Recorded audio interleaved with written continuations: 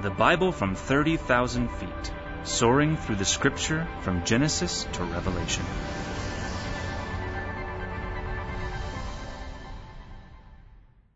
Would you turn in your Bibles to the book of Leviticus? You know, and Stephen said that. He said, how many of you are excited about being in Leviticus? And you all cheered. I don't know how many churches that would happen in. So I'm just so happy to be a part of this church. And I love that you love the Word. And so we are in the book of Leviticus, in the Bible from 30,000 feet. I'm guessing that if you ask the average Christian, what's your favorite book in the Bible, they're not going to say Leviticus. So let's just take a quick random poll, if you don't mind. How many of you, your favorite book in the Bible is the book of Psalms? I want to see hands. Hands raised up. Psalms, your favorite book? Okay. Let's say the Gospel of John. Gospel of John. Wow. A lot of them. Ephesians. Romans. Wow. Some of you are like voting 3 or 4 times. No, I'm just kidding. Hebrews. The book of Hebrews. Leviticus. Yeah, see what I mean? So it's just not, there's probably not a lot of underlines and yellow highlights in the book of Leviticus in your Bible. If you do that to your Bible, I'm guessing your life verse is probably not found in the book of Leviticus. In fact, I would say the book of Leviticus is sort of like the graveyard of good intentions. What I mean by that is we make a New Year's resolution. This year I'm going to read through the Bible. We make it through Genesis. That's awesome. Cool stories. Exodus, again, miraculous stories. Then you get to Leviticus and you start slowing down. Or you just sort of push the pause button altogether and go, well, maybe next year I'll chug my way through this thing. The Bible does say, however, all Scripture is given by inspiration of God and is profitable. So that means this book, because it's part of the Scripture, is part of that promise. Little known fact, the ancient Jews began training their children in the law of God by using the book of Leviticus.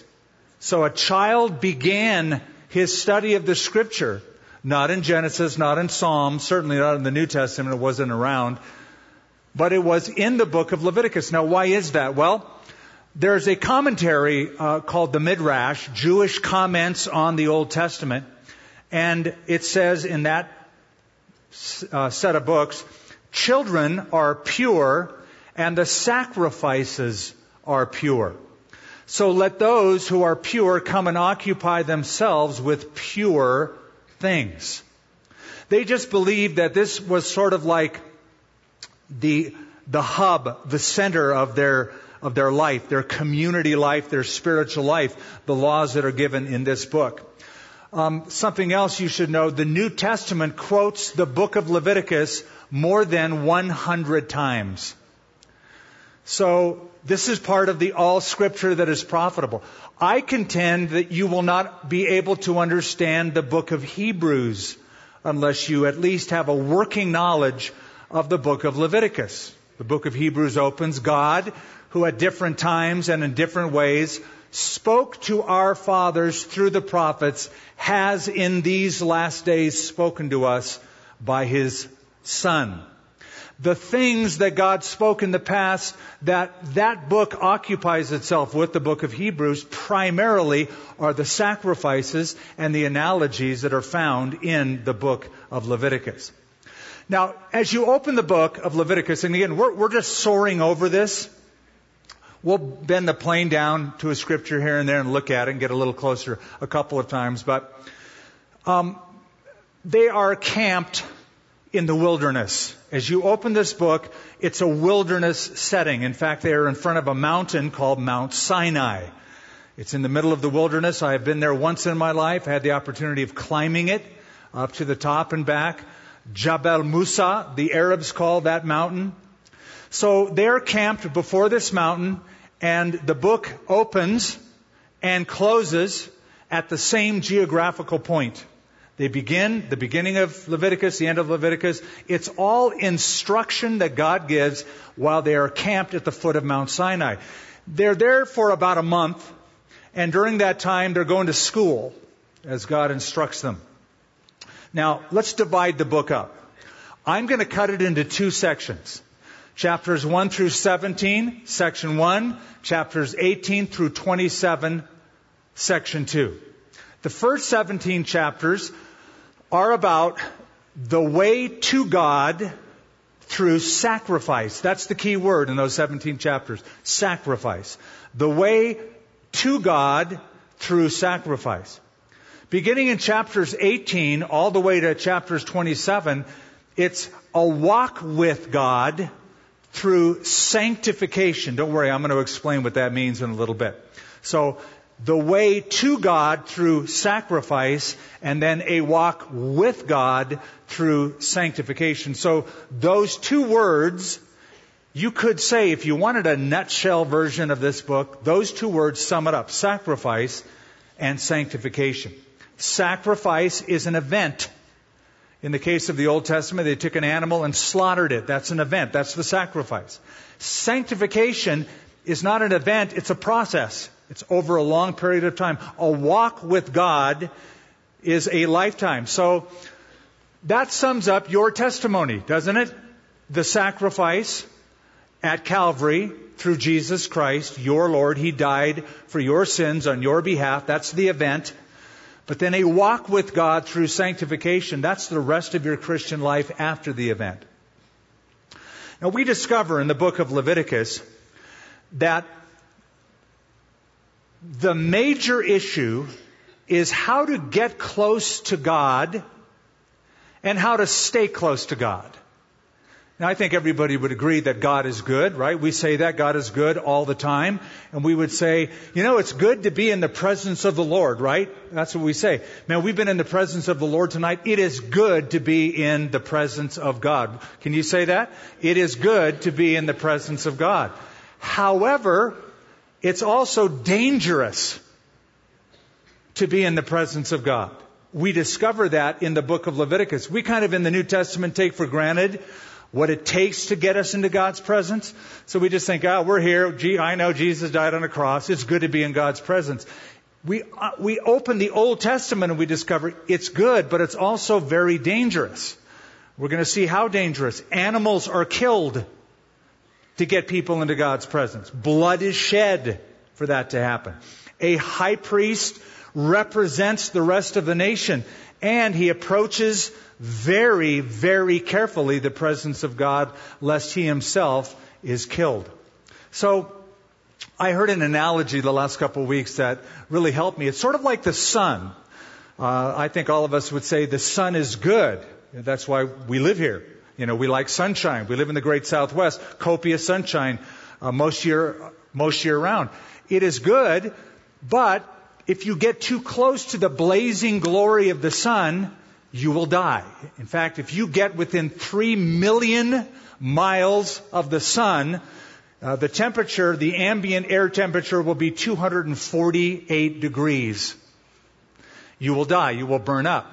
So it's sort of like that with God. God's pure holiness is awesome, but you get too close to that, you can't handle it. Moses said, "Show me your glory." Remember that last time? God said, "You know what, Mo? You'll die if you behold my full, unfiltered, undiminished glory. I'm going to pass by, guard you with my hand, and at the appropriate moment as I pass by, I'm going to let you see the afterglow, and that's about all you can handle." So we can't behold him face to face yet. We're not equipped to do so. One day we will be, and we will have that privilege. So Leviticus provides the solution to that. What's the solution? You need sacrifices. You need somebody offering the sacrifices, in this case a priesthood.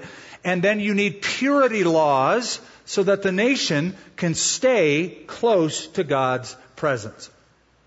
Now, just another note. Leviticus speaks more about holiness than any other book in the Bible. The word holy, the word blood, the word priest, and the word sacrifice, those 4 words are repeated in this book more than any other book in the entire Bible. One of the key themes is the word I just mentioned, blood. Blood will be mentioned in this book alone 88 times. Now there's a key lesson there. When you see blood in the case of Leviticus, animals who shed their blood, it is meant to teach us a lesson. It was meant to teach them a lesson. What's the lesson? Sin is awful. That's what sin does. It is destructive. It destroys life. The wages of sin is death. So sin makes a bloody mess of things. And that's what we notice when we see the sacrifices. Blood must be shed. A victim must be slain to atone for sin. Now, the people will bring the offerings in the book of Leviticus. The priest will take the offerings and will slaughter and make the sacrifice for the people. So the priest's business is the business of the tabernacle. Now, a quick note, if you want to serve as a priest, you can't just say, I feel called to the priesthood. I'd like to be a priest. You have to have the right genes. You have to have Levi genes, right? And I mean Genes, the right genetic makeup. You have to be of that tribe and of that lineage. So you have to have Levitical genes. Hence, Leviticus means pertaining to the Levites. Chapters 1 through 7 give us laws of personal proximity. If you're taking notes, write that down. Laws of personal proximity. What do I mean by that? These 7 chapters answer the question, how can I get close to God? How can I come into God's presence? Answer, only by sacrifice. Now, the sacrifices that are mentioned in the first 7 chapters, some of the sacrifices are in effect the people saying, I'm sorry, God, I've sinned, please forgive me. Other sacrifices are saying, thank you, God, you're awesome, I just wanted to tell you that and give you this. They're voluntary and not compulsory. In verse 1 of the book, it says, Now the Lord called to Moses and spoke to him from the tabernacle of meeting, saying, Speak to the children of Israel and say to them, When any one of you brings an offering to the Lord, you shall bring your offering of the livestock, of the herd, and of the flock. If his offering is a burnt sacrifice of the herd, let him offer a male without blemish. He shall offer it of his own free will at the door of the tabernacle of meeting before the Lord. Then he will put his hand on the head of the burnt offering, and it will be accepted on his behalf to make atonement for him. He shall kill the bull before the Lord, and the priests, Aaron's sons, shall bring the blood and sprinkle the blood all around on the altar, that is by the door of the tabernacle of meeting. What's going on here? Well, man has a huge problem. And that is, if mankind wants to get close to God who is holy, wants to hang out with God, he has to deal with an issue. What's the issue? Sin. So we have a sin problem. We are all SIN positive. We're born that way. It's part of our genetic makeup.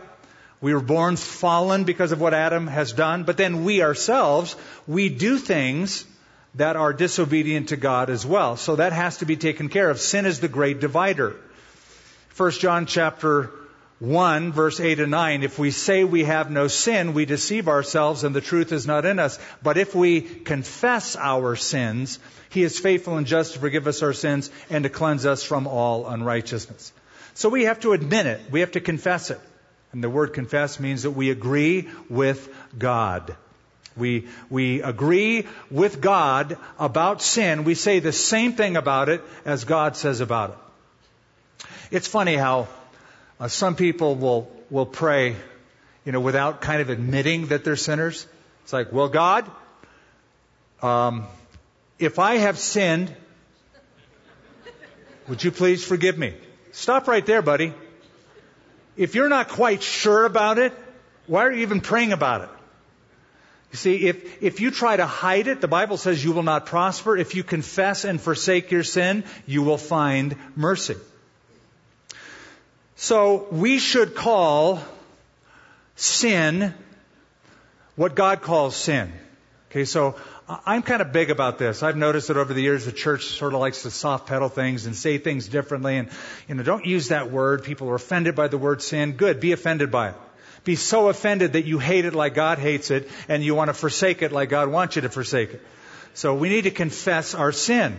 If we call it something differently, it does no one any good. If you take a bottle of poison and you decide to relabel it like, wintergreen mouthwash, is that helpful? No, that's harmful. In fact, the more you dress up the label, the more dangerous the contents become. We need to label it what it is, that it's poisonous, that it's harmful. So the first 7 chapters are all about fixing that. Without the shedding of blood, Hebrews 9 tells us, referring to Leviticus, without the shedding of blood, there is no remission for sin. So, if you were to go to the tabernacle back then on any given day, you know what it would look like to you? A slaughterhouse. Like a meat packing company. Like a carniceria. Right? It's like animals being butchered and blood being let in cotton basins and removed and more animals being slain. It was like a slaughterhouse. Enormous amounts of blood. This bothers some people. They say, the Bible is sort of a bloody thing. And Christianity is a bloody religion. You bet your sweet bippy it is. Boy, that's an old term. That's like the 1960s or 70s.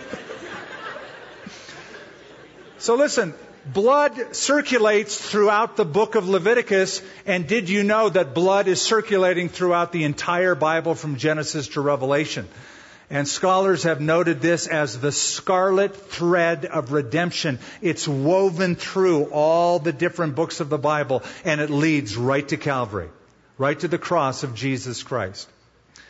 Now, offering, the word offering, and the word sacrifice, those 2 words appear 192 times in the book of Leviticus. Why? Because where sin exists, there must be a payment. And the payment that God accepts is blood. So the blood of animals was used to cover sin in those days. Think of it this way. The essence of a sacrifice was like a drama, a stage drama. And when somebody would bring an animal and blood would be spilled and the animal would be killed and offered up, everybody saw that. So the sacrifices expressed truths visually rather than verbally. I'm expressing verbal truths tonight. It would be quite different if I had a little animal that you could hear it bleat and I slit its throat in front of you. See, just me saying that makes you grossed out. So the Old Testament sacrifice was that drama played out. It was like ancient television, only they saw it. It happened in front of them. Now, what does this tell us? Leviticus, and you start going through these sacrifices, you discover the fallacy of the idea that people have about religion. They say, all religions are basically the same. And all religions lead to God. And we discover as we go just through the book of Leviticus that ain't so. That it's very narrow.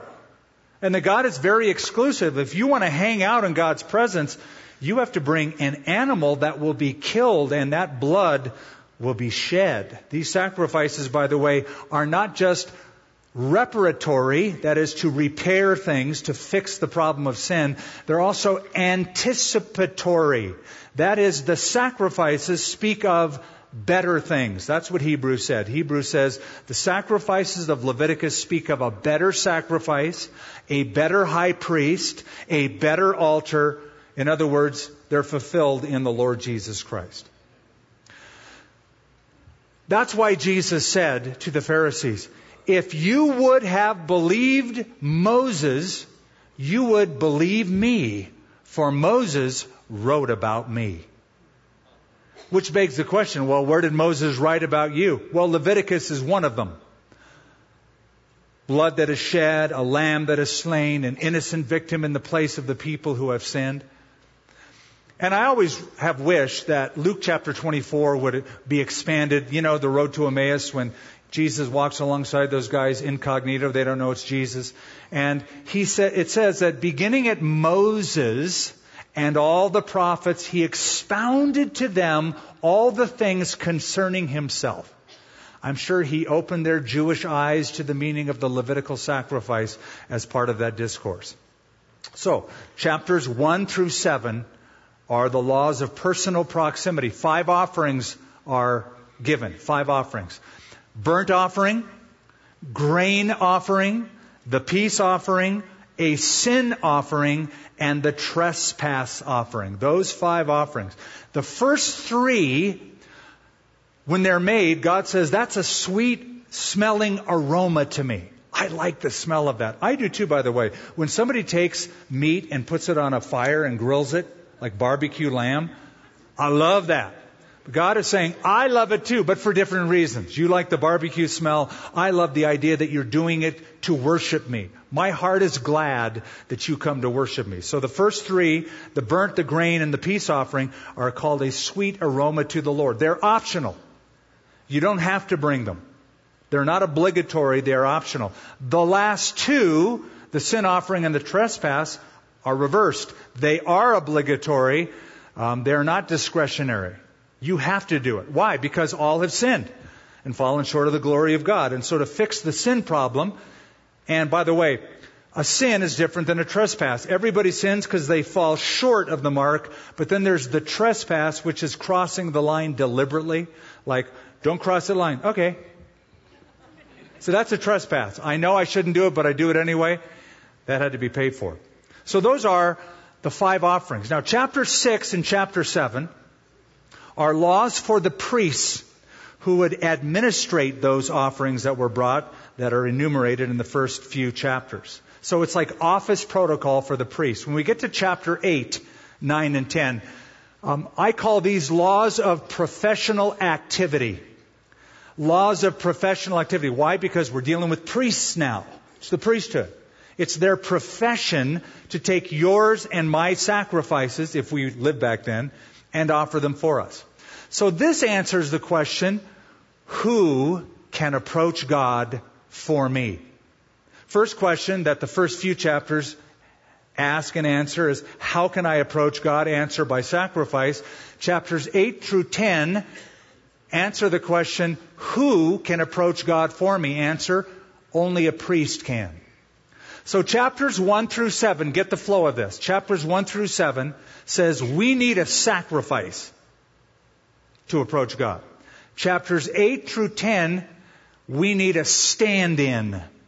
We need a representative. We need somebody to offer the sacrifice for us.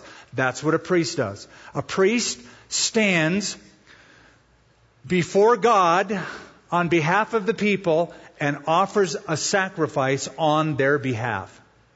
Now, I want to zero in. Let's tip the plane down a little bit, get a little closer to the ground. Look at chapter 8, verse 22. We're going right into the ordination ceremony of the ancient priesthood. Chapter 8, verse 22. And he brought the second ram, a ram of consecration. Then Aaron and his sons laid their hands on the head of the ram, and Moses killed it. And he took some of its blood and put it on the tip of Aaron's right ear, on the thumb of his right hand, and on the big toe of his right foot. And then he brought Aaron's sons, and Moses put some of the blood on the tips of their right ears, on the thumbs of their right hands, and on the big toes of their right feet. And Moses sprinkled the blood all around the altar. What's all this about? It's the idea in sanctifying it with shed blood. May this priest hear the voice of God by putting it on his ears. May he do the will of God by putting it on the thumb of his hand. Well, can work the works of God, do the will of God. And by putting it on his foot, he's saying, may this priest walk in the ways of God. So may he hear, work, and walk in the ways of God. Now let's fast forward in the New Testament, just to make an analogy. In the New Testament, Jesus Christ is called our great high priest. Our great high priest. Here's what's interesting. Jesus is both the sacrifice as well as the one who offers the sacrifice, because he offered himself. So he is the sacrificial lamb, and he is the high priest who offers the lamb. Behold, the Lamb of God, John said, who takes away the sin of the world. But he's also our high priest, our great high priest. He offers it. So there is the fulfillment of that. Now, let's move off of that and think of ourselves.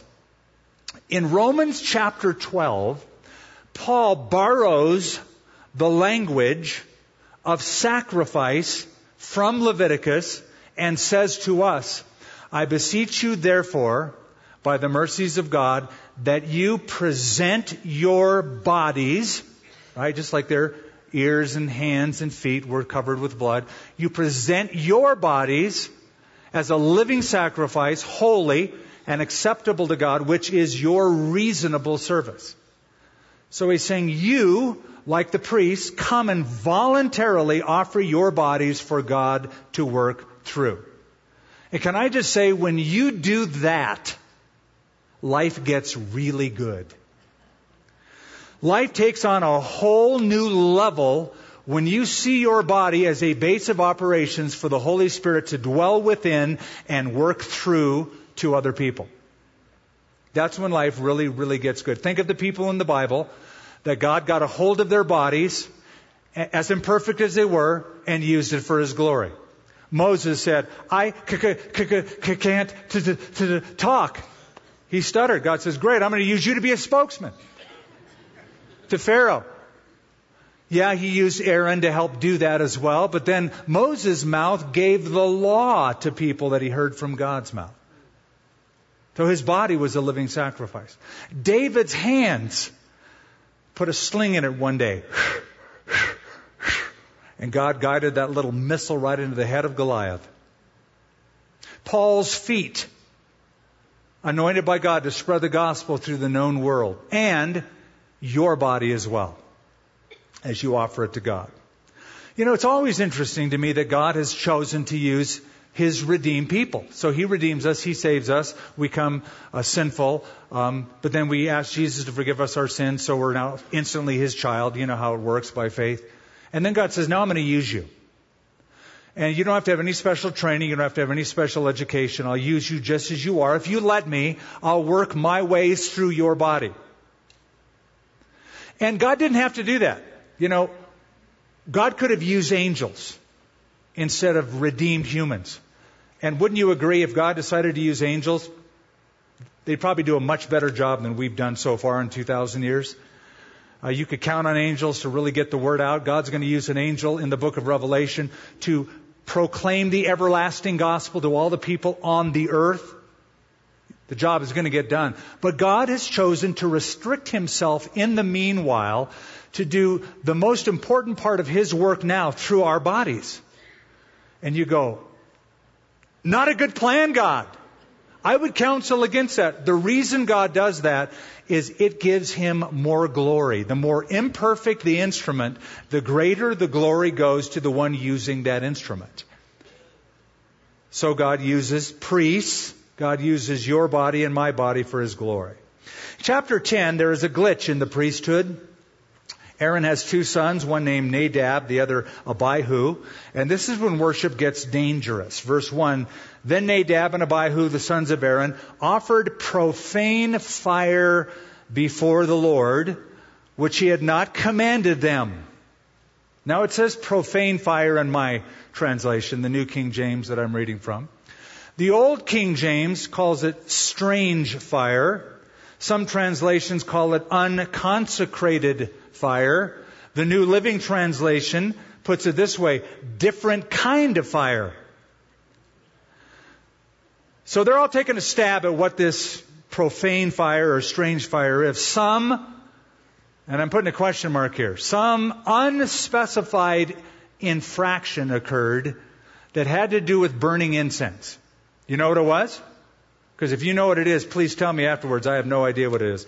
I have read so many books and commentaries on what it is, and nobody really agrees. Some think they lit their censers with ordinary fire other than the prescribed fire from the altar of sacrifice, that brass altar that was in the courtyard for animal sacrifices. So they just decided, why go out there? Just get a Zippo lighter, do it that way.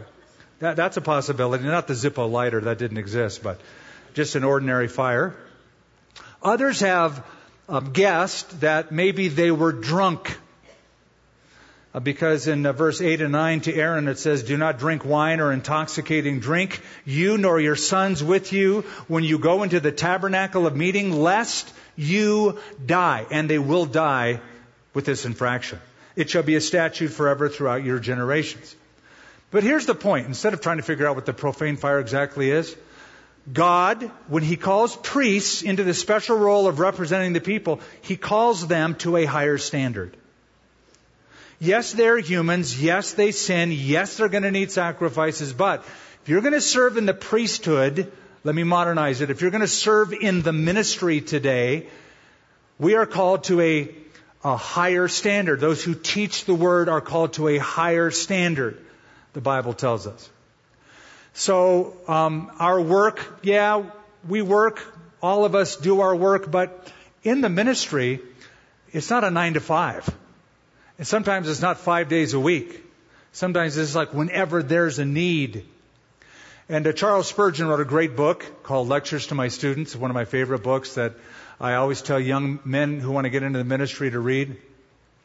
And here's a little section in there where he says, if you plan to be lazy, there are plenty of avocations or jobs in which you will not be wanted, but above all, you are not wanted in the Christian ministry. The man who finds the ministry an easy life will find that it also brings a hard death. So Nadab and Abihu, instead of trying to cut corners and just light your little incense thing with a Zippo, get out there and do it right. And the grand theme is the worship that God accepts is the worship that God prescribes. God says, do it this way. Don't argue with that. Just do it the way God said to do it. So that's the glitch that happens. When we get to chapters 11 through 15, we have laws of ritual purity.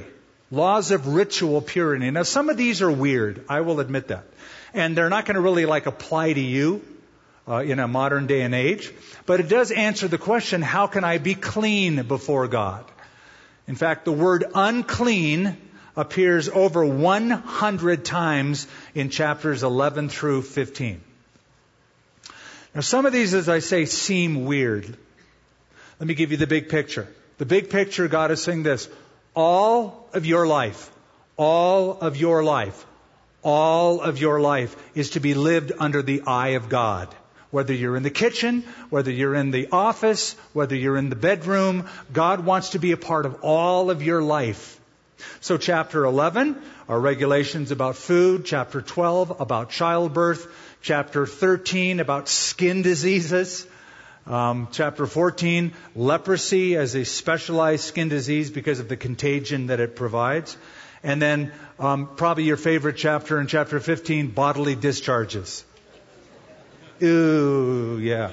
So chapter 11, verse 1, and the Lord spoke to Moses and Aaron, saying to them, speak to the children of Israel, saying, these are the animals which you may eat among all the beasts that are on the earth. Among the beasts, whatever divides the hoof, having cloven hooves and chewing the cud, you may eat. How many of you ever worry about this when you go to the supermarket? Excuse me, do I have cloven hoofs?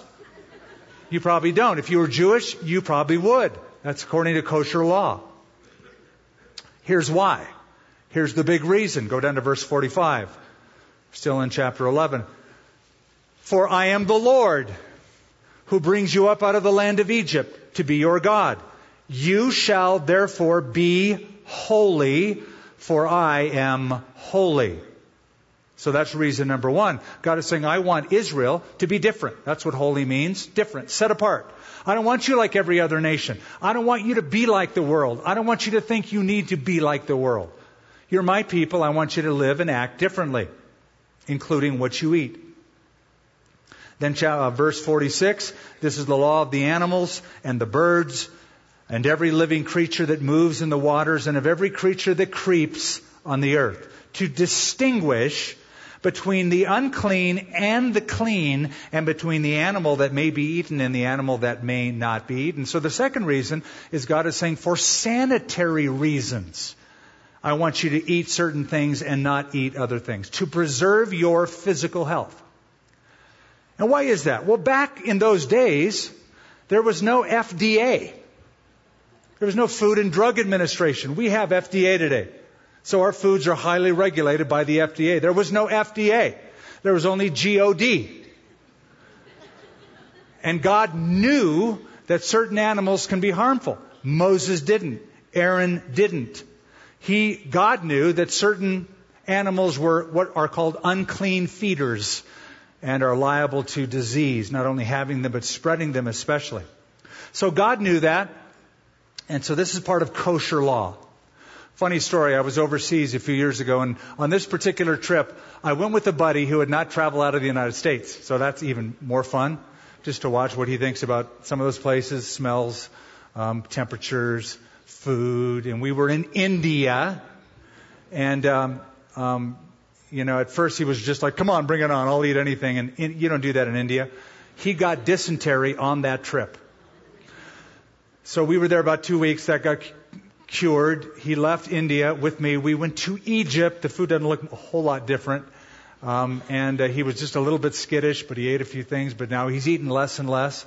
And then we finally made it to Israel. And I remember him just saying, you know what? Just find me a bag of potato chips. I'm not going to eat any of this food. I said, here, you don't have to worry. Here, things are kosher. And there's a very strict rabbinical law of cleanliness instituted in Leviticus. Eat what you want in these Jewish quarter, in the Jewish sections we were at. So God knew that. And a very interesting book, or a very interesting author named Dr. S.H. Kellogg said this, and I'm quoting him.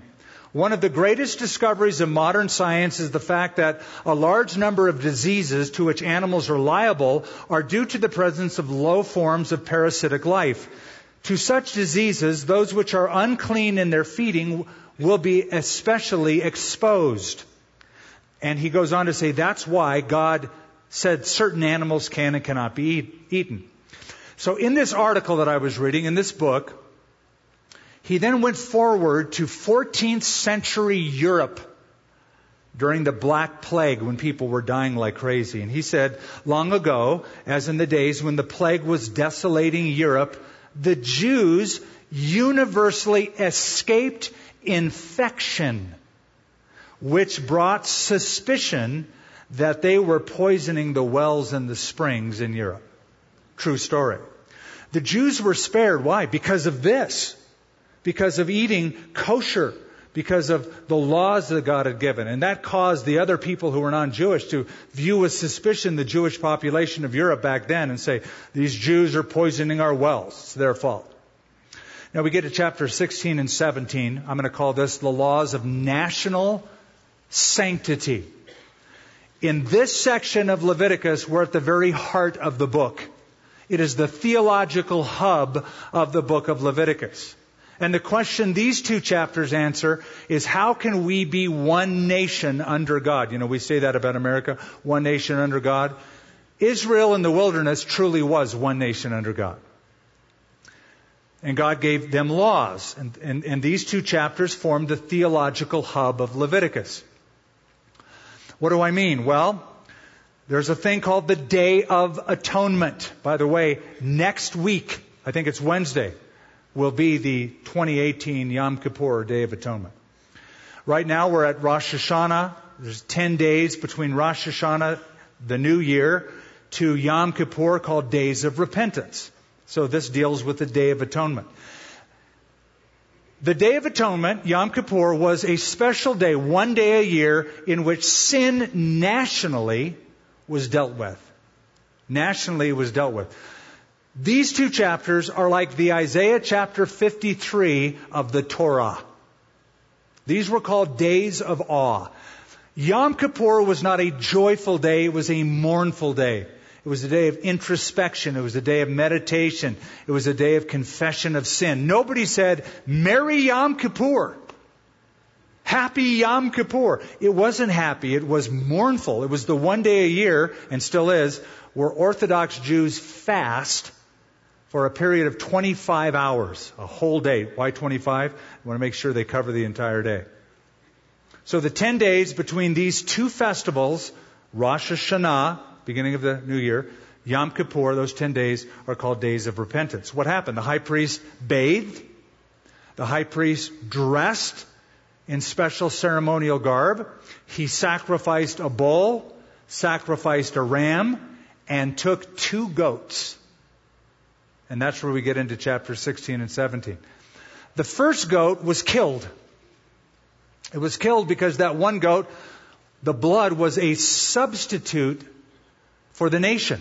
It was receiving the punishment of the nation for their sin, so that the nation wouldn't have to die. The second goat is called the scapegoat. I'm sure you've heard of that.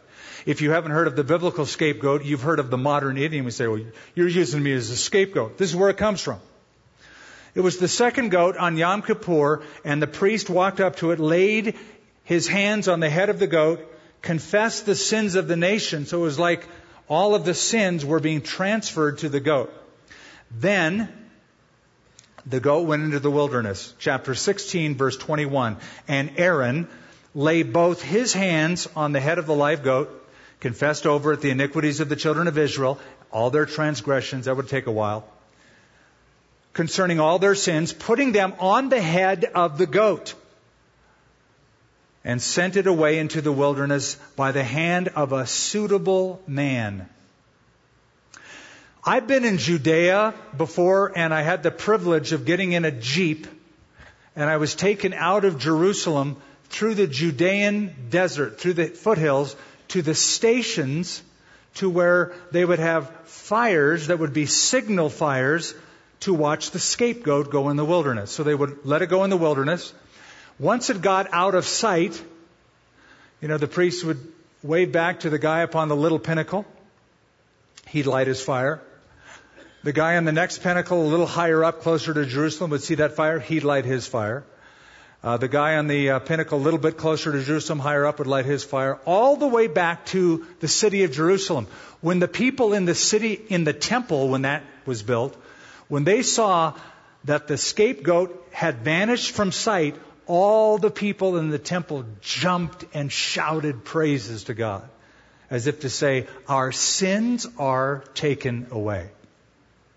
Now, quickly, the scapegoat is the hope of the new covenant. It's the hope of the new covenant. What do I mean by that? Well, this happened every what?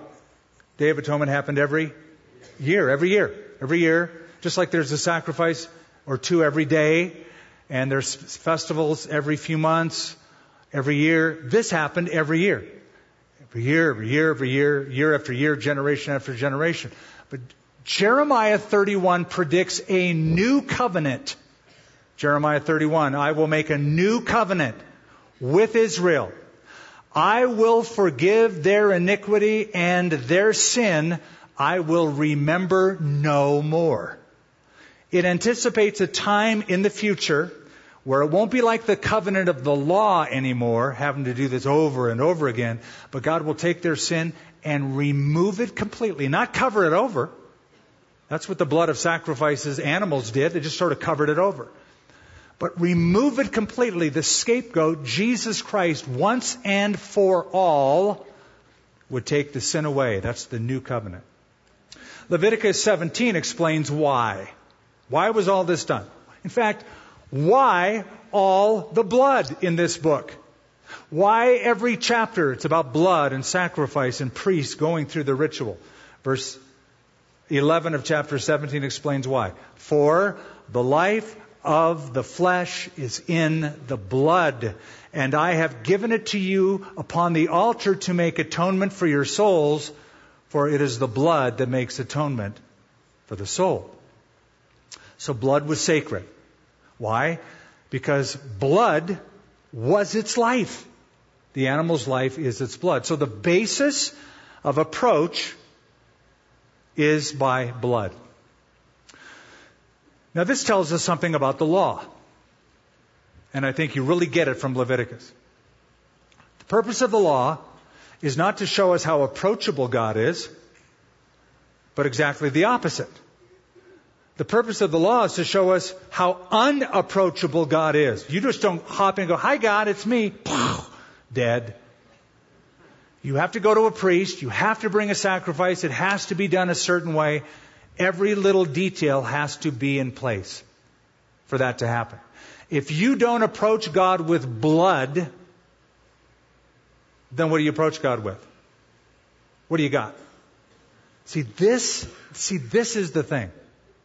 And when I have conversations with Jewish friends, I bring this up. "Hey, you guys don't have sacrifice anymore. When's the last time you brought a Levitical sacrifice to a temple and had it killed for your sin? What do you do about your sin?" You know what the answer of most people is? Most religious people? Good works. Good works. I try hard. I try to outweigh more good works than bad works. That's religion. Religion is about earning your way to God, praying your way to God, sweating your way to God, making a pilgrimage to please God. The gospel is trust your way to God. Just by simple faith, believe in the Lamb slain for your sin, Jesus Christ. Trust in Him. He'll take it away. It's not by your works, it's by what He has done. So, chapter 1 through 17, the way to God through sacrifice. Now, chapters 18 through 27 is the second part. A walk with God through, what's the word I gave you? Sanctification. Sanctification. What does sanctification mean? Holiness. Holiness, or to be set apart. I heard somebody shout that out. Thanks for the shout out.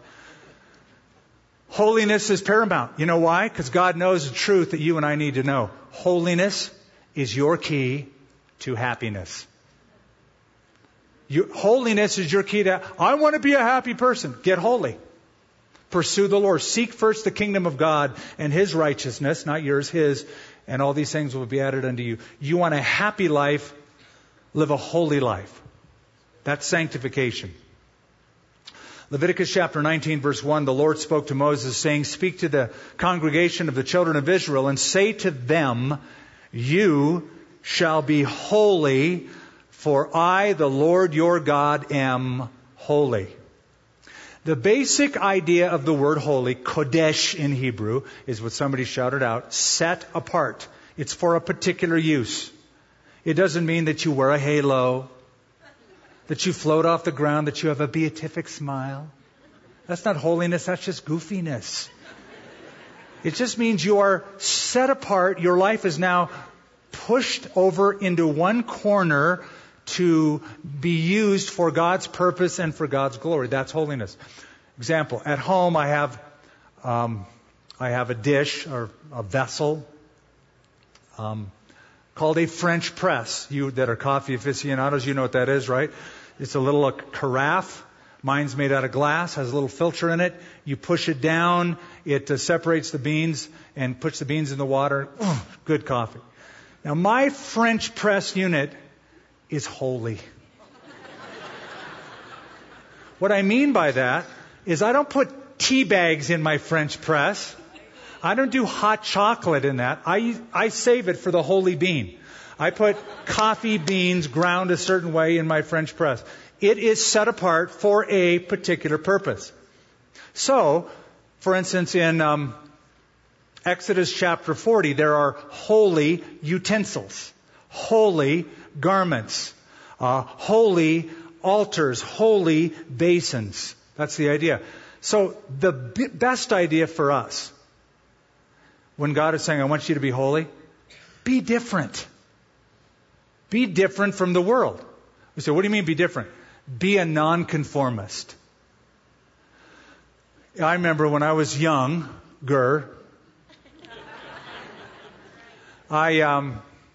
compared to a tree, I am young, so. But when I was younger, I prided myself in being a nonconformist. And I discovered that the most nonconformist person anybody could be in this world is to be a Christian.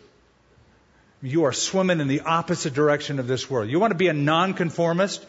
And that's how God wants you to live. Don't conform to this world, it says, but be transformed by the renewing of your mind. So be a nonconformist, and that's the idea of holiness. Another way to think of holiness, or being holy, is being whole. W-H-O-L-E. Wholeness is a good way to look at holiness. Somebody who's whole is complete, mature, well-rounded. A holy person is that kind of a person. What's the first step to holiness? It's called repentance.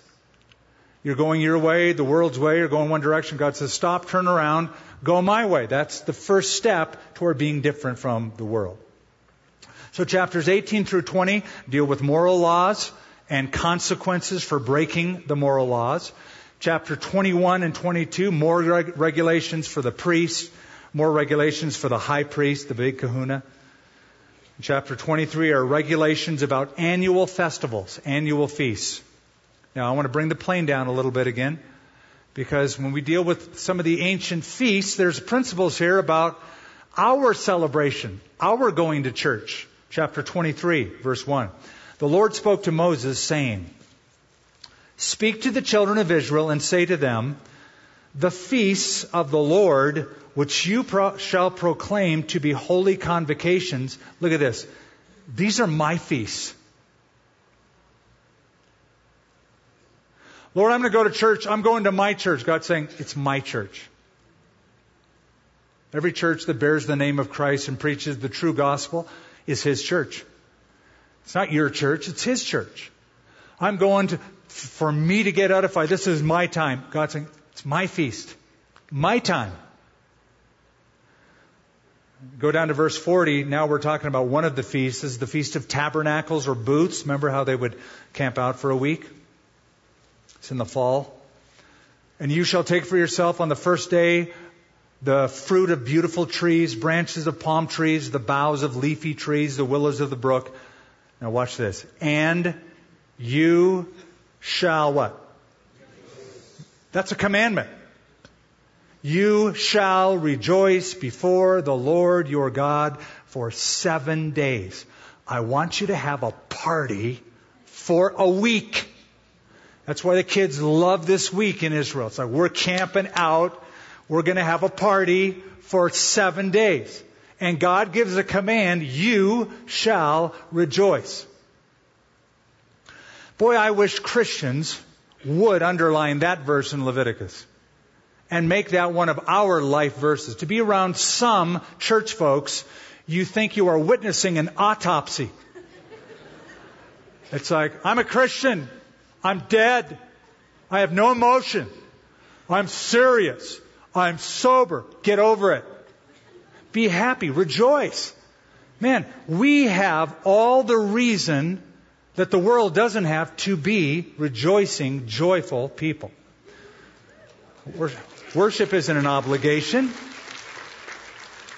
Did you know that 18 times in the book of Psalms, 18 times, it says make a joyful shout or make a joyful noise. That's again a commandment that God gives. And I've noticed that bars have this thing. I've driven by bars for years. I always notice that same goofy sign. Happy hour. When is happy hour anyway? Anybody know? What? I'm not trying. You thought I was trying to bust you, didn't you? Okay. I kind of was, but they call it happy hour. I'm thinking, that's not happy hour. There's nothing happy about that hour. I'm in a bar for an hour. That's not happy. Church ought to be happy hour. This is happy hour. Charles Spurgeon said, our happy God should be worshipped by a happy people. A cheerful people is in keeping with His nature. Now we discover something else. We discover that holiness is practical. Chapters 25 and 26, see, we're almost at the end of the book, is so practical. It gives you laws on how to treat workers, people that you have to employ for a period of time to get them out of debt, how to treat them, how to relieve debt in the tribes and in the culture. and how to let the land recover, the farmland, after it's been plowed and reaped for a number of years. Which takes us to chapter 25, verse 8, which brings up an interesting word called the year of Jubilee. Now, the word Jubilee, our word Jubilee, comes from a Hebrew word Yobel. Can you hear that in there? Jubilee, Yobel. Yobel literally means a ram, because a trumpet was a ram's horn. Excuse me. I have to go here in the aisle of the airplane to get the ram's horn. So this is it's called a shofar, right? You've seen one of these? Usually the real ones are short. They just sell these big ones in Israel because they look cool and they know Americans will buy them. So this was the trumpet that was raised. And on the year of Jubilee, year of freedom, the year of release, the ram's horn was blown. Year of Jubilee. By the way, next Wednesday, Yom Kippur, also was as soon as it was done, it was the time to blow the shofar. So, should I do it? Yes.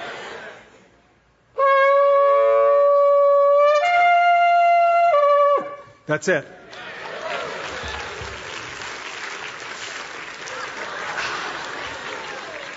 Shofar, so good.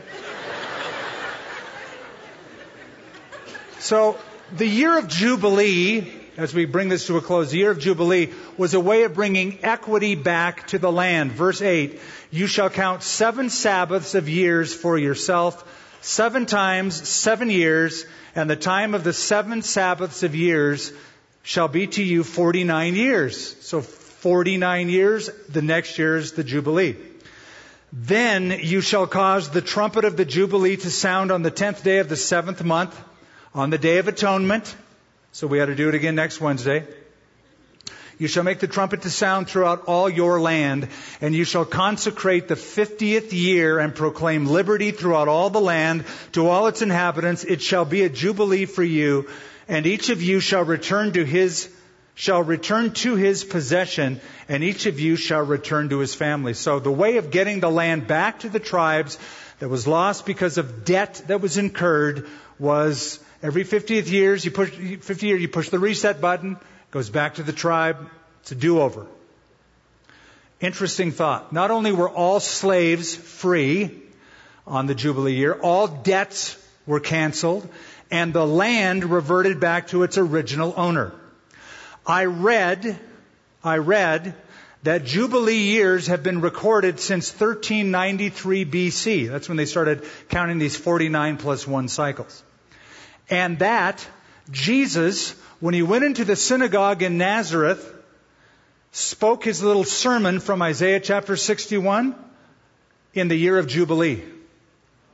Which would be very interesting because the wording is this: the Spirit of the Lord is upon me. He has anointed me to preach the gospel to the poor. He has sent me to heal the brokenhearted, to proclaim liberty to the captives, and recovery of sight to the blind, to set at liberty those who are oppressed, and to proclaim the acceptable year of the Lord. And then he closed the book and said, that is fulfilled in your hearing. He came to set the captives free. Thank you, 10 who like that truth. Chapter 26 is the iffy chapter. The word if is used a lot. If you do this, if you do that, if you do this, if you do that, then I'll do this and I'll do that. So it's the iffy chapter. The word if occurs 9 times. The words I will, that is God saying he'll do something because of it, 24 times. Now Leviticus ends. And it ends with, in chapter 27, heartfelt worship. When you want to dedicate something to God, you don't have to do it. You just want to do it. It's like, I want to give this to God. I don't need this. This is extra. I want to just give it to the Lord. Verse 1, now the Lord spoke to Moses saying, speak to the children of Israel, say to them, when a man consecrates by vow certain persons to the Lord according to your valuation. Verse 14, and when a man dedicates his house to be holy to the Lord. Verse 16, if a man dedicates to the Lord part of a field of his possession. Verse 28, it says, no devoted offering, that's that free will offering, no devoted offering, that a man may devote to the Lord of all that he has, both man and beast, or field of his possession, shall be sold or redeemed. Every devoted offering is most holy to the Lord. Go down to the last verse, verse 34. These are the commandments which the Lord commanded Moses for the children of Israel on Mount Sinai. God is saying I want worship that is voluntary. I want you to want to do it. I don't like people who try to pump it up. Come on, you ought to be worshiping. Just, if you're not into it, then just don't. Maybe you're having a bad day. Maybe you found a horrible diagnosis, so you're not as happy feeling. That's okay. Still, even if it's a little bit, just, rejoice in the Lord and tell Him you trust Him, even if you're in a very weak state, but it should be voluntary. And I've had bad experiences with people who try to orchestrate worship and pump it up like a bad tire. Now, by the New Testament times, this practice of devoting things to the Lord got weird. It's called korban. Ever heard that term? Mark chapter 10, Jesus nailed the Pharisees on this. He said, the fifth commandment says honor your father and your mother, but if you say korban, that is dedicated to God, you get out of honoring your mom and dad. So you could say, well, you know what? My couch, that's korban. I've dedicated it to God. That shofar, don't touch that. I dedicated that to God. My 18 BMWs, korban, I've dedicated to God. So your parents say, gosh, you got 18 BMWs and I'm starving. Oh, Mom and Dad, I'd love to help you and give you one of my cars, but I've dedicated them all to God. And I've dedicated all my food to God and all my money to God, so you're out of luck, because that's God's. See how it got weird? So Jesus said, you are dishonoring your father and mother because of that law. Now, how did it get so wonky? As time went on, something called the oral law emerged. And one of the sayings in the oral law was this: the words of the scribes are more lovely than the words of the law. That's the tendency of any movement, any religious expression, is to let the sayings or the ideas of man usurp the authority of the Word of God. And I pray this church always stays tethered to the Word of God. So, as we close tonight, I just want to ask you a quick question. Are you like my French press? Have you dedicated your life to the Lord? Do you belong to Him? Are you set apart for His glory? Are you holy? Are you walking with Him in holiness? Father, as we close tonight, we thank You for the truths that are in this book, quoted over 100 times in the New Covenant, the New Testament writings. And so, Lord, even though these rituals are far gone, they're not even in practice today, many of them, most of them, still we see the greater truth. They're not just repertory for a people then, they're anticipatory of a brand new covenant that the writer of Hebrews says is much better than the old. But we're thankful that we can at least gain a working knowledge to know why. So, Lord, I pray that these truths would enrich our lives and we'd walk away with a voluntary worship in our hearts, a joy in our hearts, because of who You are and what You've done. In Jesus' name, amen. We hope you enjoyed this message from Skip Heitzig of Calvary Church. For more resources, visit calvarynm.church. Thank you for joining us for this teaching from the Bible from 30,000 feet.